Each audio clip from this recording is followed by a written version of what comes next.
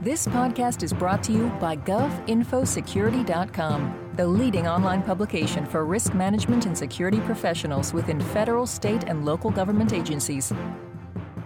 Hello, I'm Executive Editor Eric Chabrow, and welcome to GovInfoSecurity.com's month in review for February 2011. Cloud computing proved to be a popular topic this past month. The National Institute of Standards and Technology issued new guidance on the safe use of the public cloud. The draft of Special Publication 800-144 is entitled Guidelines on Security and Privacy in Public Cloud. The report provides an overview of the security and privacy challenges for public cloud computing and presents recommendations that organizations should consider when outsourcing data, applications, and infrastructure. This senior computer scientist, Tim Grants, co-authored the report and says safeguarding data in the public cloud isn't much different from defending other types of IT security. The same advice we give for almost any deployment of IT technology, because it is still the right thing to do, is one should clearly understand and plan your security and privacy aspects of cloud computing before you do these things.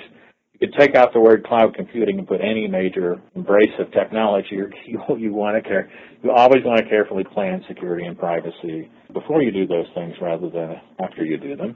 And understand that the public cloud environment, what it is, and know what your organizational security and privacy requirements are.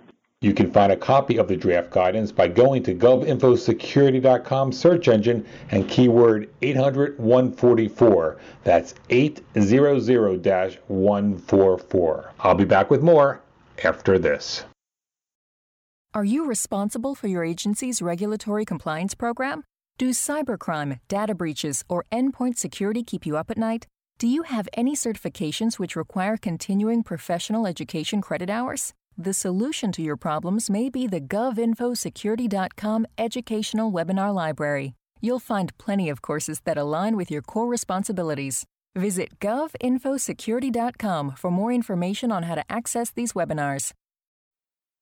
Welcome back. The RSA 2011 IT Security Conference in San Francisco attracted thousands upon thousands of information security professionals, including many from government. Many sessions focused on cloud computing, as did part of our inaugural survey of government IT security practitioners, which we unveiled at RSA. According to the survey, most government IT security practitioners believe cloud computing is not ready for prime time. Nearly 60% don't feel confident that sensitive data can be safeguarded on the cloud. Many have doubts that even private cloud computing can be secured. At 69%, the biggest reservation government IT security practitioners have with the cloud is the inability to enforce security policies. One of the keynoters at RSA was Deputy Defense Secretary William Lynn, and the number 2 executive at the Pentagon has a bit of Steve Jobs envy. Apple Computer took 24 months to develop the iPhone, but the Pentagon took 81 months to field a new computer system. Here's Lynn at RSA. That's less time than it takes us to prepare a budget and receive congressional approval for it. This means I get permission to start a project at the same time Steve Jobs is talking on his new iPhone. It's not a fair trade. We have to close this gap, and Silicon Valley can help us.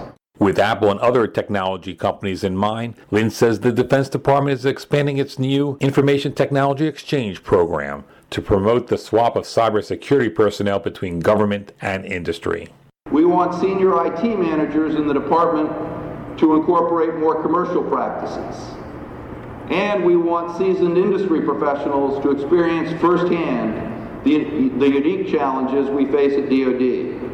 That's it for February. I'm Eric Chabrow. Enjoy your weekend and have a great month ahead. This podcast has been brought to you by GovInfoSecurity.com. For more interviews, breaking news, research, and educational webinars, please visit www.govinfosecurity.com.